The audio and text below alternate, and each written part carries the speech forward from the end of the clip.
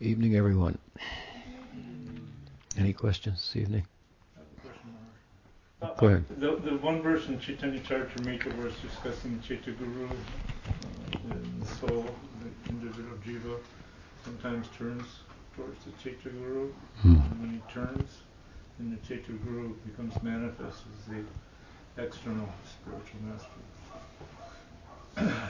And so my question is, how does that manifest? Is that manifesting as free will? Somehow or other, the jiva is exercising some free will towards God, and then Krishna is manifesting, as opposed to pure kripa.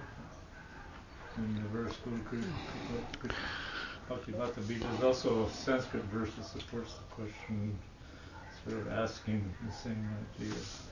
Well, in the Bhagavatam, the discussion between Vidura and Dhritarashtra, Vidura seems to indicate there is some possible awakening on one's own, and then the 11th canto of the Bhagavatam says there's no possibility of that.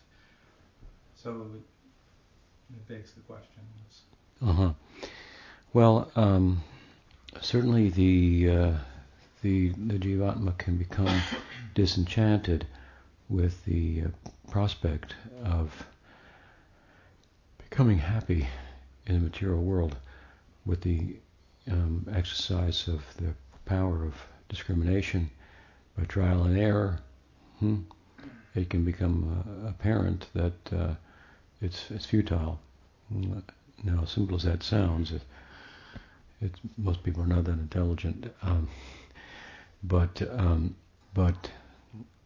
with the proper use of discrimination, one can come to that conclusion. One can become a little, let's say, or sufficiently materially exhausted with that prospect. I mean, this is the prospect that material nature kind of waves like a carrot in front of us, to be very simple and crude about it. By acquisition, the emptiness and the lacking that we feel will be fulfilled by adding something on to ourselves. Of course, that was without knowledge of what we are and how full we are in and of ourselves, and how empty we are only as a result of, or to the extent to which we're identifying with, the empty bag of our psychological and physiological and physical sense of self, right? So the jiva, in fact, to have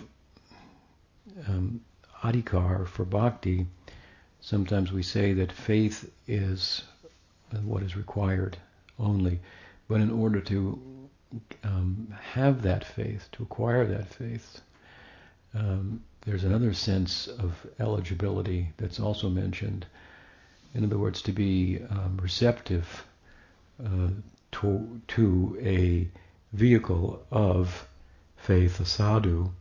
I mean, people move in the world, they come into sadhus and they don't get faith in bhakti. So for another sense, kind of a secondary sense, in that it comes from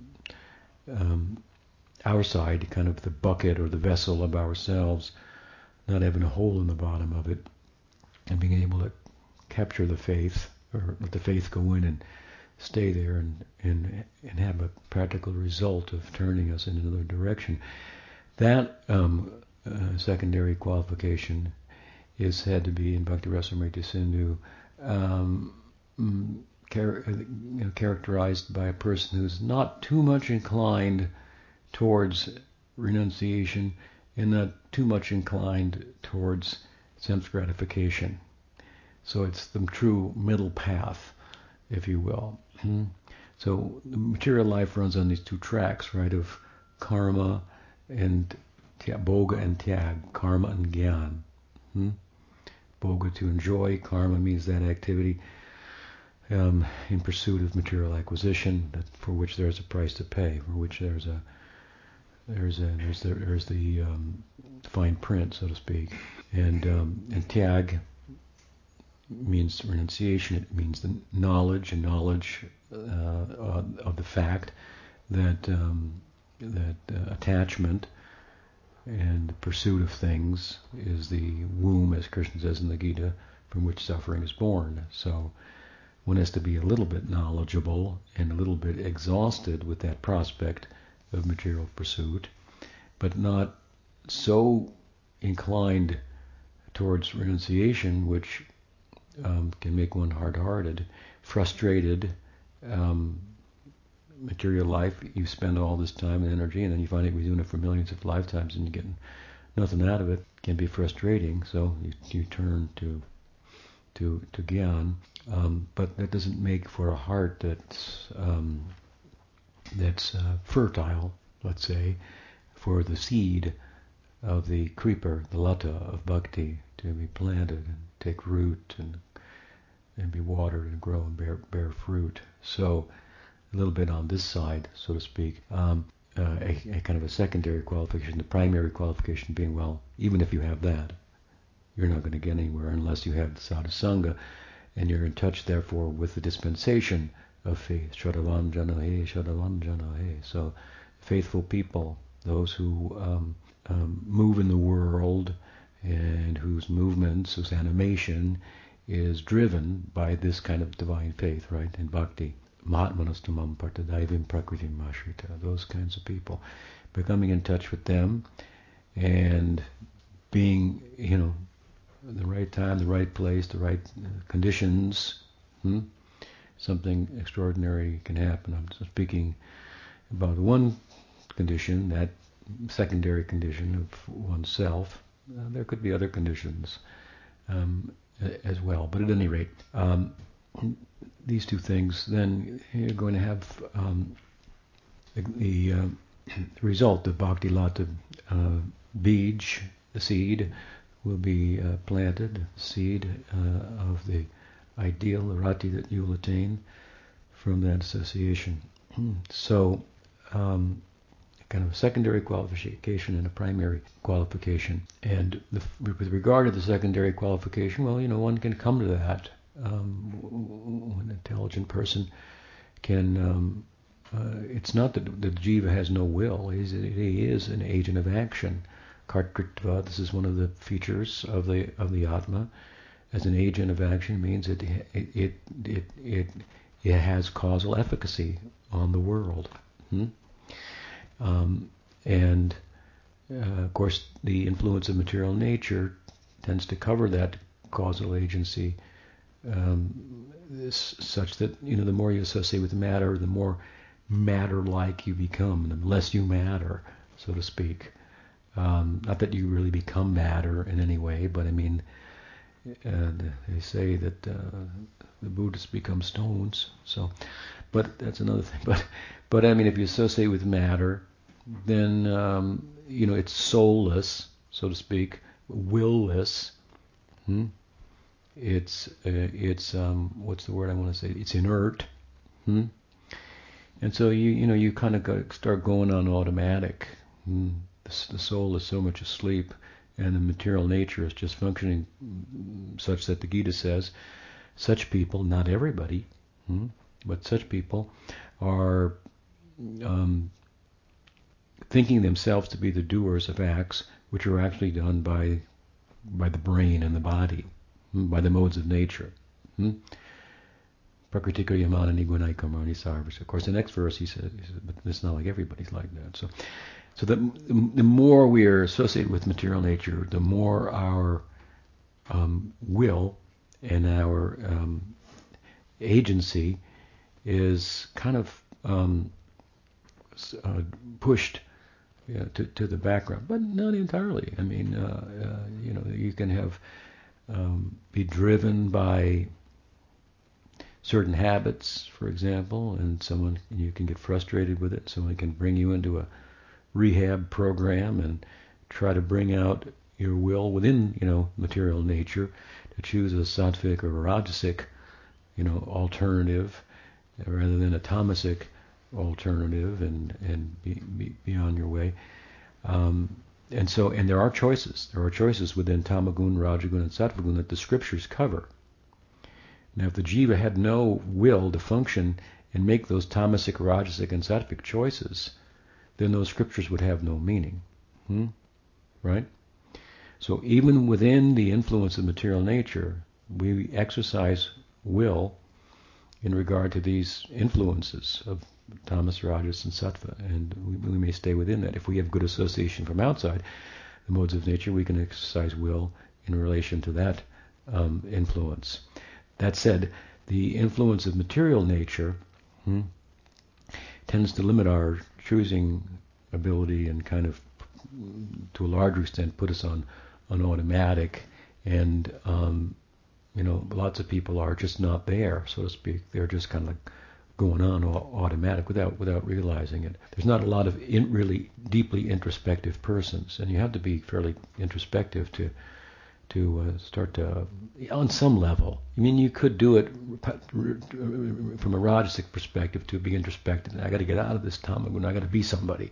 I got to reform myself. I could be productive. And so on. But at any rate, comparatively, material nature tends to cover the will of the jiva, and conversely, the Swarup Shakti, well, it results ultimately in Satya Sankalpa.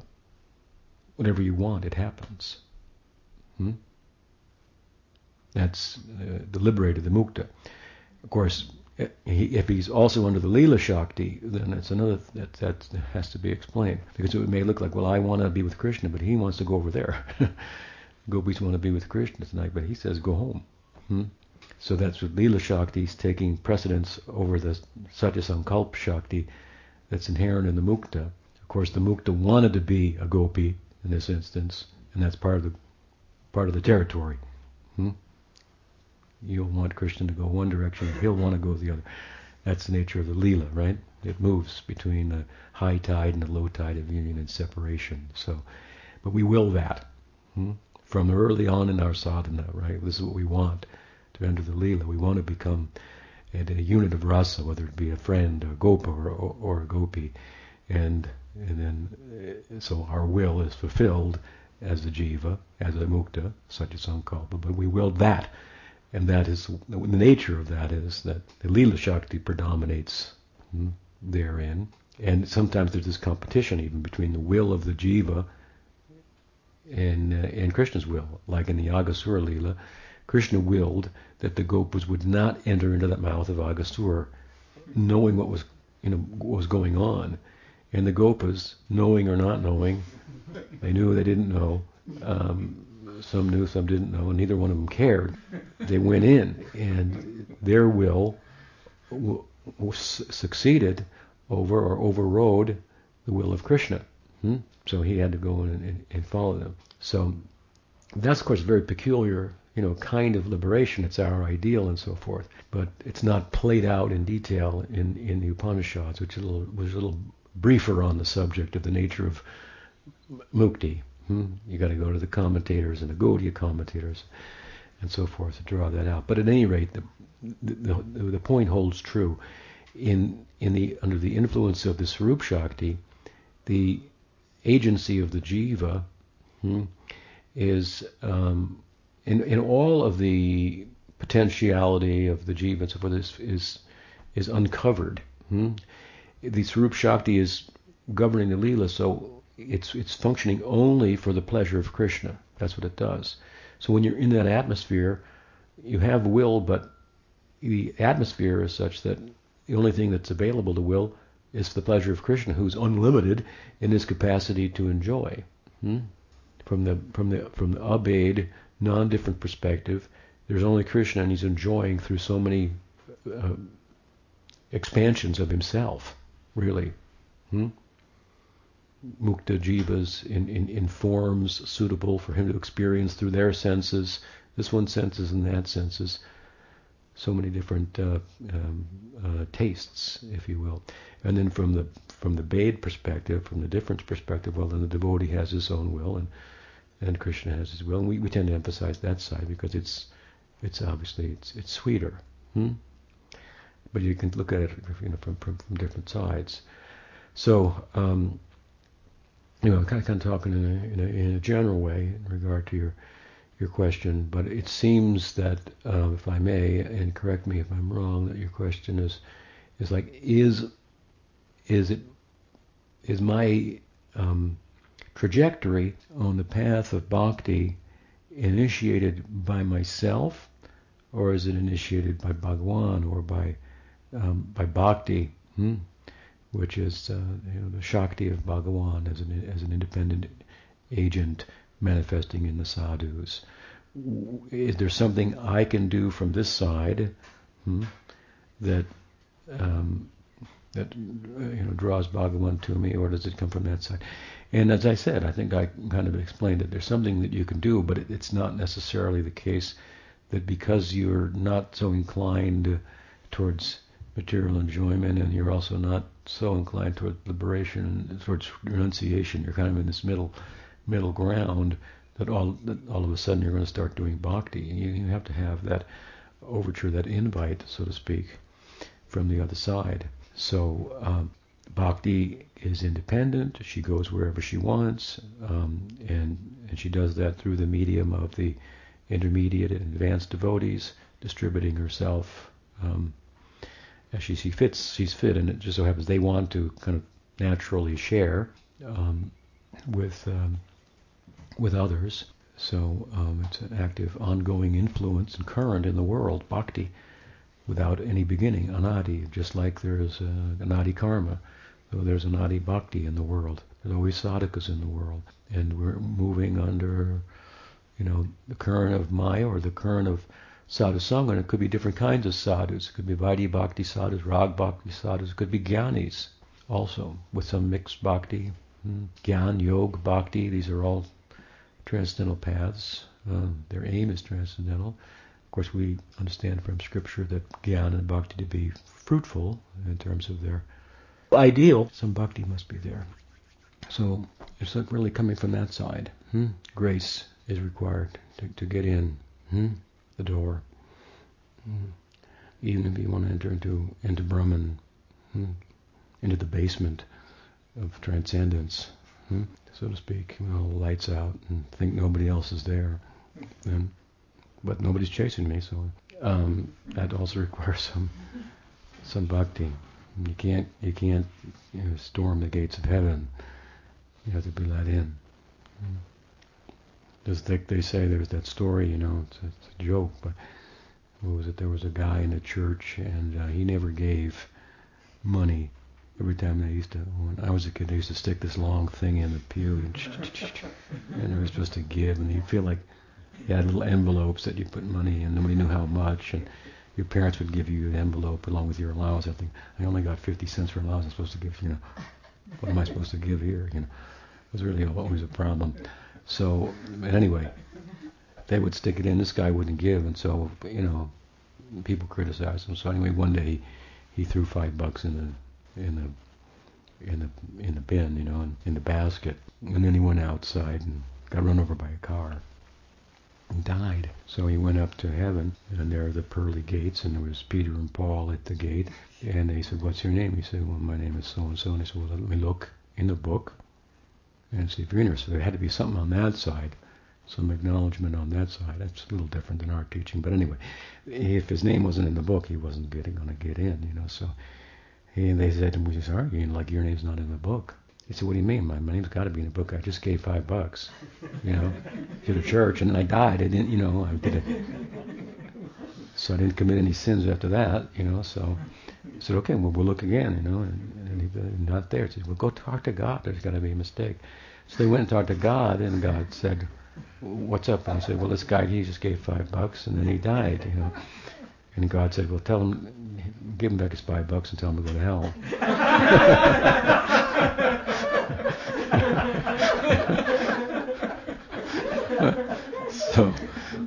So you can't storm the gates of heaven.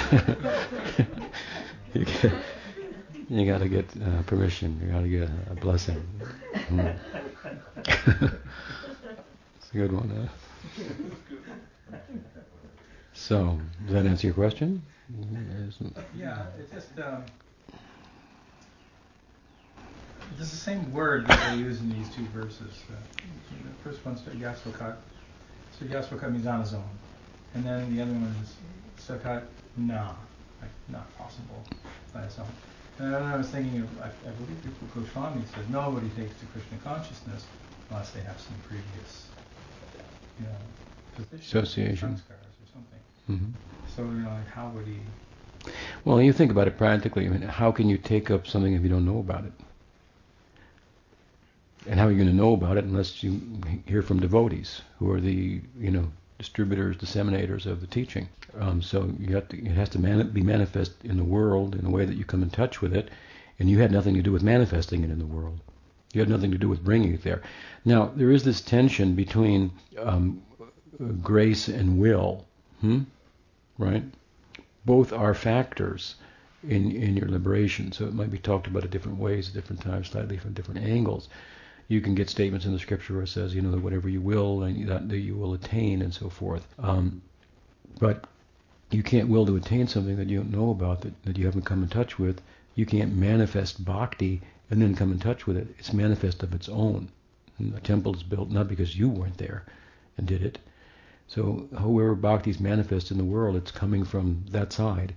And we had the good fortune, the luck to come in touch with it, then we can exercise our will in relation to that opportunity, and we can embrace it. And then our will to pursue it can be fortified by good association. So at a certain point, the opportunity has been presented to us. We've taken advantage of it, or even to take advantage of it, our will to do so, the epiphany that we have to think, this is pretty interesting. Somebody's there to go, yeah, it's real interesting. And, and the Bhagavad Gita says this, and so forth. And take this book, and, come back on Sunday, and have a pakora on the way out,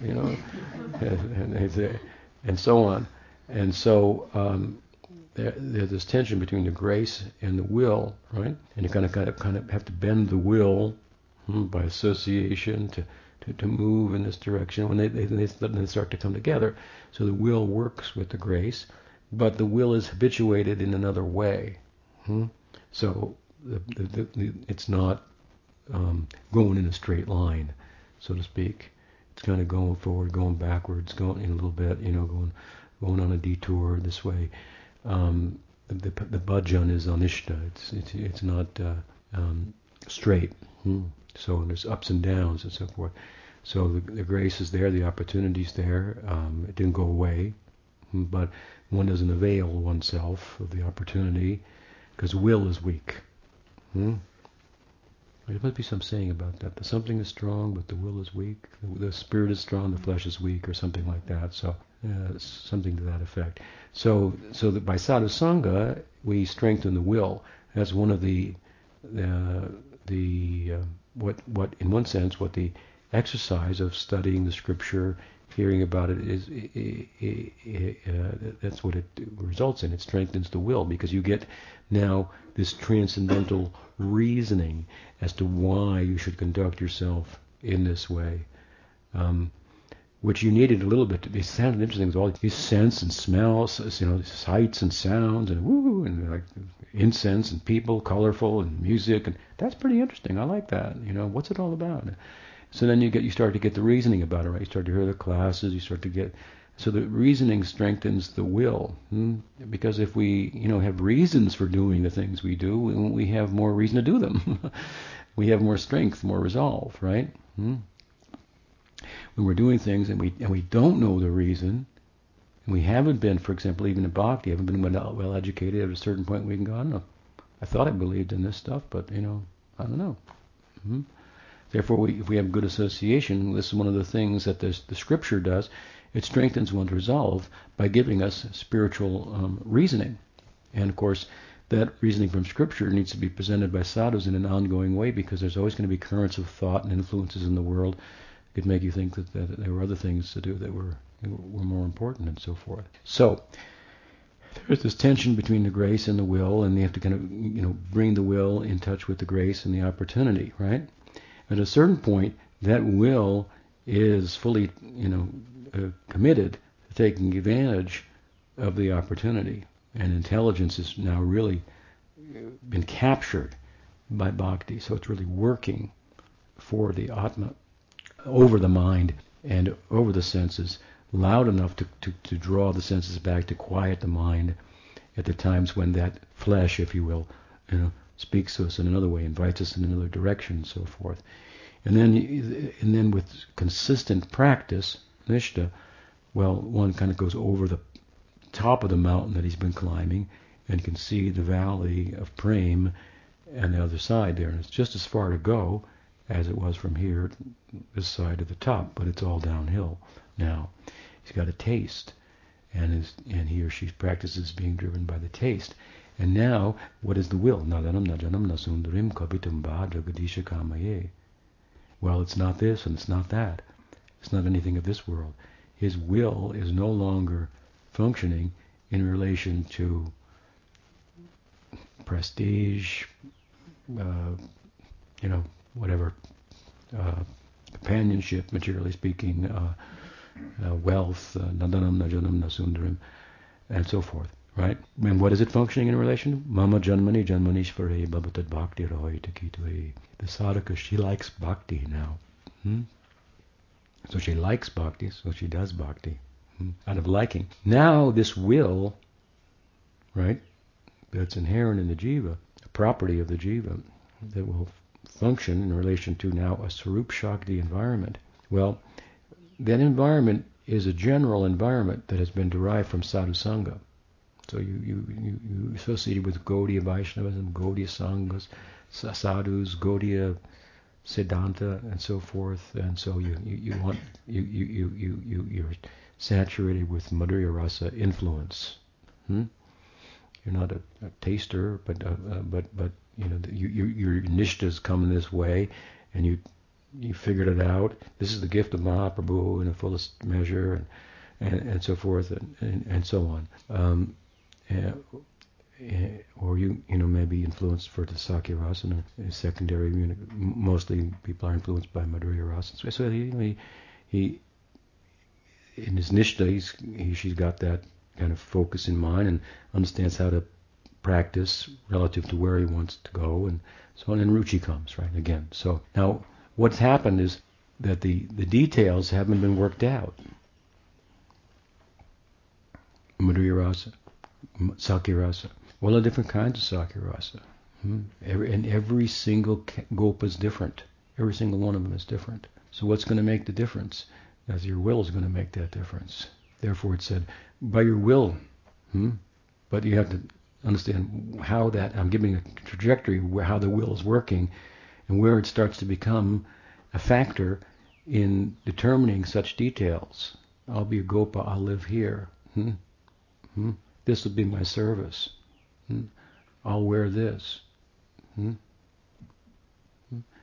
we see that, for example, in the teaching of Bhaktivinoda Thakur. When the sadhu's got some taste, he speaks with the guru, and then he expresses, well, I would like to herd cows, and when one leaves the herd, I want to go and bring him back for Krishna. I've been reading the Bhagavatam, and so I've got attracted to that. So then the guru says, well, that's good, okay. And then, or he may not quite understand, and then the guru will correct him. That's not within the parameters of the tattva, So will then is operative. That's why it's said that the mukta satya sankalpa means whatever he wants happens. Some want a form, mukti with a form. I mean, that's saying the Upanishads speak more generally in the sutras. So here it is. Some want mukti with a form. Some want mukti without a form. Because he's satya sankalpa, his will determines that. And that will, of course, is functioning from the beginning of sadhana, when you get your ideal, when you start to get clear on what you're doing and so forth, that you have a resolve, and then it becomes more detailed. So whatever you want, it happens. But what you're wanting is all under the influence of the Sarup Shakti. So it's all pleasing to Krishna. Again, you become a conduit through which Krishna, within himself, where the Sarup Shakti is also present, it said Sarup Shakti is within Krishna, it manifests separately as Radha. Two persons, one soul. Right? So your form's inside of Krishna too. It's a potential. It's your Sarup. It's a potential. In the right circumstances, and in conjunction with your will being part of it, then it manifests. It's deep within the body of God, so to speak. It comes out, and there are leelas for it, and so on and so forth. And your will is a part of it. Of course, the will is now just functioning only. Will can only function in relation to an environment where there are choices and opportunities. So it's not under the material environment. It's under the Srup Shakti's environment. So it's whatever it desires is only for the pleasure of Krishna. But in the general way, Shastra says, it desires either a form or no form. Both types of mukti are there. But it says mukti with a form is better. It's more pleasing. And it gives its reasoning, so forth. Yeah. You want to just sit there, or you want to do something, right? So to love to exist, or to exist to love, and there's more potential for happiness in existing to love. So therefore, you can find somewhere in the scripture to say, well, it's, of course, whatever you want. So somebody says, well, I think I want that, But where is this will in relation to where you are in bhakti, and how it should be applied, and how First of all, it has to be will to control my senses and control my mind. You got to kind of focus there instead of willing to become a gopi and not being able to even control your mind and your senses, so to speak. So we got a will. That's good, and that makes us different from dull matter. We're not inert.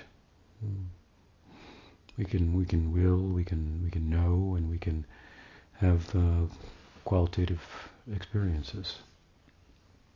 We're pretty cool.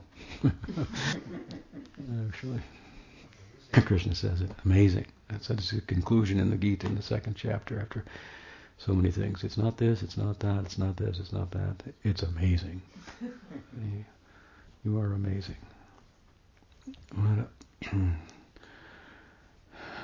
What else? Is talking as the cure for my cold? This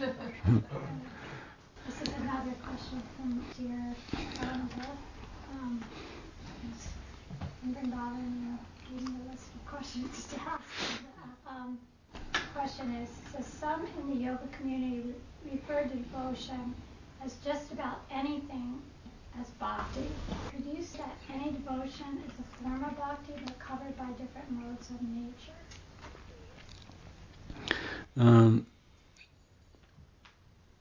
No, I wouldn't say that. Devoted to your studies, devoted to being a great athlete, devoted to be a musician, is really an effort, right? Making an effort to do on one's own strength, so to speak, to acquire some position within the world. And bhakti is otherworldly.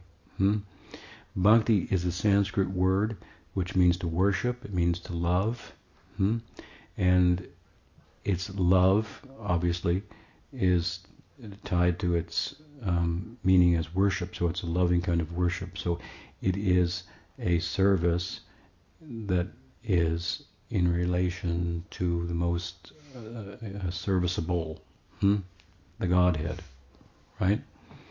So bhakti is and it's a form of yoga. So yoga means not to become a great musician. Yoga doesn't mean to become a big athlete. You can have devotion, to loosely, use the words very devoted to his craft. But that's within the modes of nature. Bhakti is outside of material nature. The whole idea of yoga is to transcend material nature.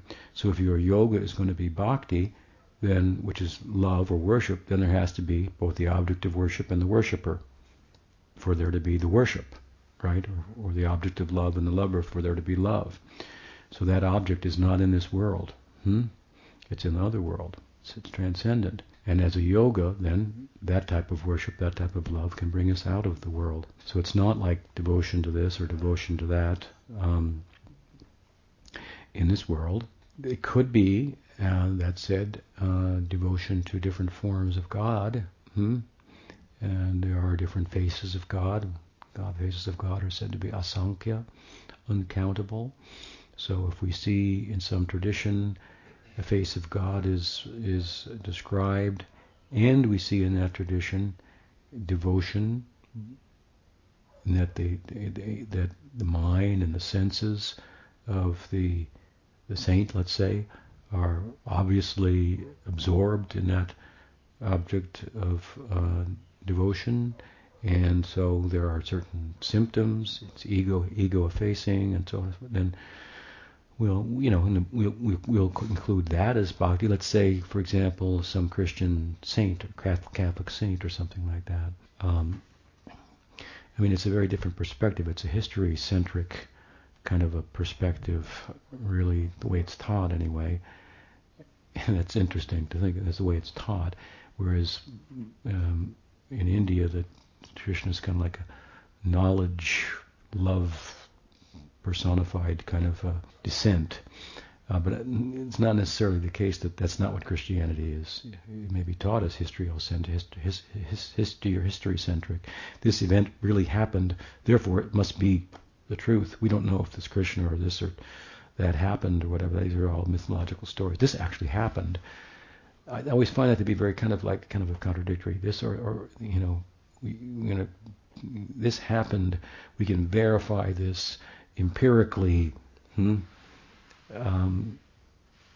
And therefore it's real. It just it doesn't work that well for us because empirical verification is not hardly the last word in reality. But at any rate, the Christ, whatever. I don't know if he rose from the dead, but he said to have said, and I think somebody heard it next to him on the cross, something like, "Forgive them, Father, for they know not what they do." And I would think that's unbelievable. Wow, that's worshipable perspective, right? So give credit where credit's due, and so we don't confine bhakti, in that way within just Gaudiya Vaishnavism. There's different forms of it. There are partial manifestations of it, mixed manifestations of it, unalloyed. There's majestic bhakti, intimate bhakti. And it could be cross-cultural too. But, again, in a very basic sense, it is a kind of devotion, a kind of giving. Bhaj is the verbal root, to give.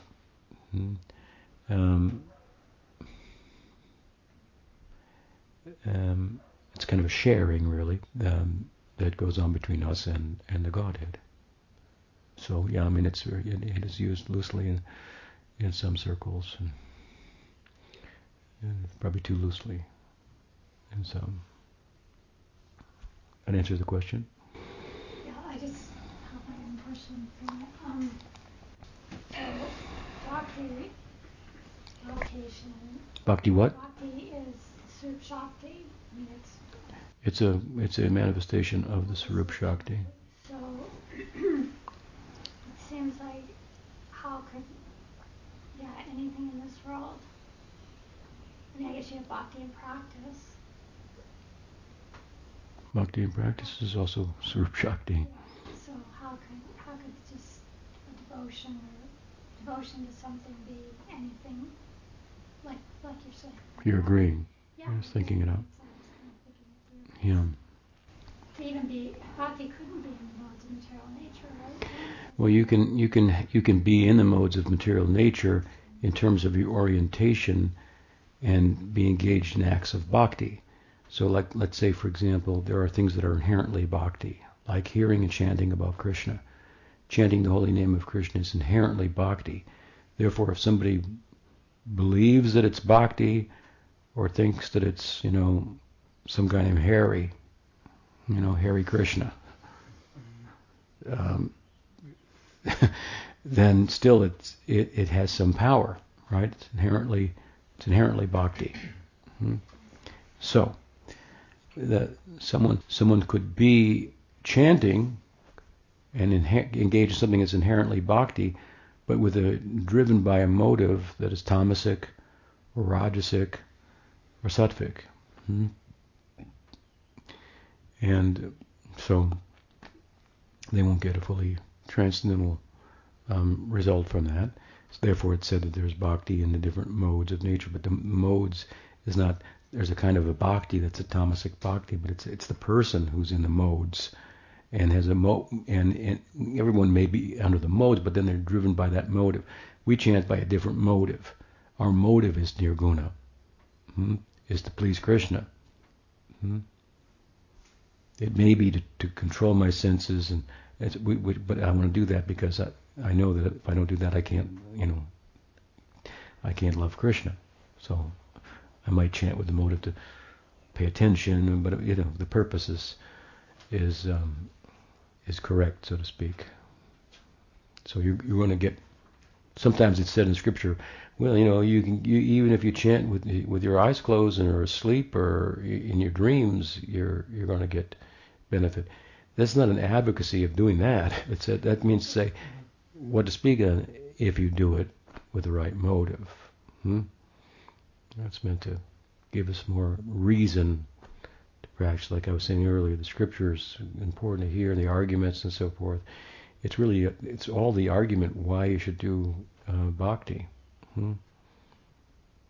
I was once given a philosophical talk, and afterwards someone was a little bored with it, I guess, and he said, "Whatever happened to just chanting? Just chant.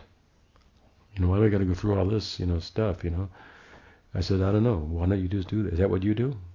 Just chant? Well, no, I don't like that. Maybe it is. Maybe why not? You don't know why. That's why I'm telling you.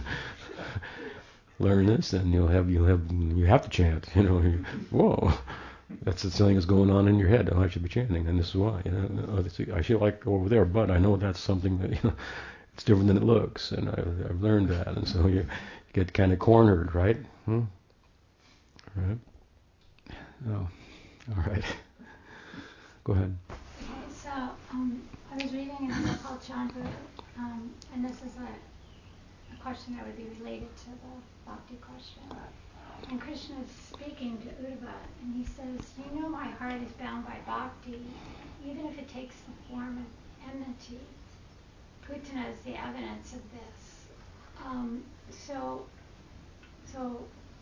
I always understood that for it to be considered bhakti, it has to be favorable, and the motive has to be. So I don't understand how Putana's action is considered bhakti. Well, it's the generosity of Uddhava. She gave her breast to Krishna, right? So you can look at it like that. She had the wrong motive. But part of the, unmotivated, uninterrupted, and favorable. So. Yeah, she wasn't like that. But that Uddhava has said that who in the right mind would take shelter of anyone but Krishna, who gave bhakti to Putana, who just dressed like a bhakta and had ulterior motives. This is his extraordinary, extraordinarily merciful nature and so forth. We don't find any other avatar being so, in the form of God being so merciful. It doesn't mean that Putana was doing bhakti, but she was, imitating bhakti. So Uddhava was saying something like that. Krishna's saying that my heart is bound by bhakti, even if it takes the form of enmity. Yeah, well, that's Krishna. There is an example of that. It may not happen in all instances, but that's why we worship him. That's another one like, okay, therefore I can have enmity towards Krishna, everything's cool. No, it's like, what to speak of then if you... it's just speaking of Krishna's extraordinary mercy and blindness. So kind of a blind. My devotees have no faults, even if they have faults. Their faults should be worshipped. He says things like that. His devotees have to come back around and go, well, I'm going to give a spin on this now. It's like, some presidential candidate says something and people, all his close advisors go, yeah, he meant this, he meant that. He's a little crazy. It's likable. But the teaching is actually this. Trump will tweet right back. No, I meant that. Yeah. So devotees have the last word there. So they're a commentary. Krishna says, like I say, well, even if he commits a great offense, very misbehaved, he's a devotee, and then there's this commentaries on it. Well,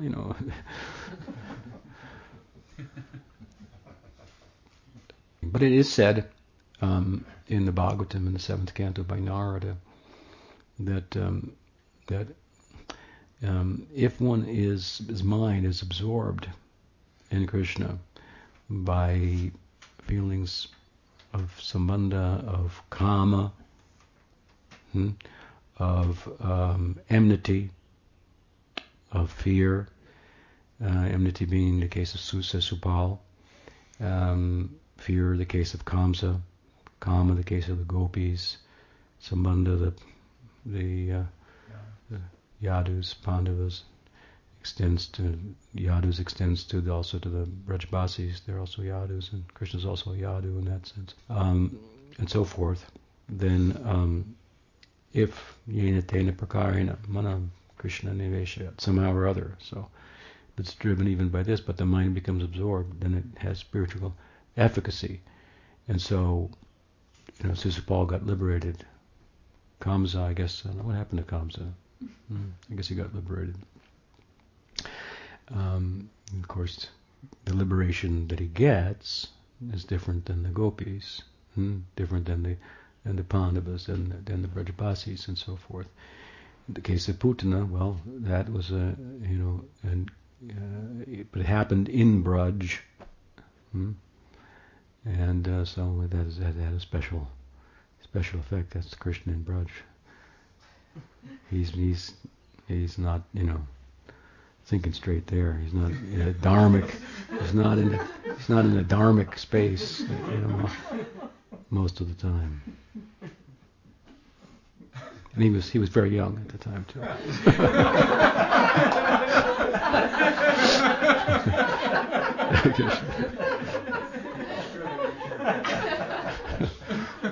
Bhagavan Shri Krishna ki jai.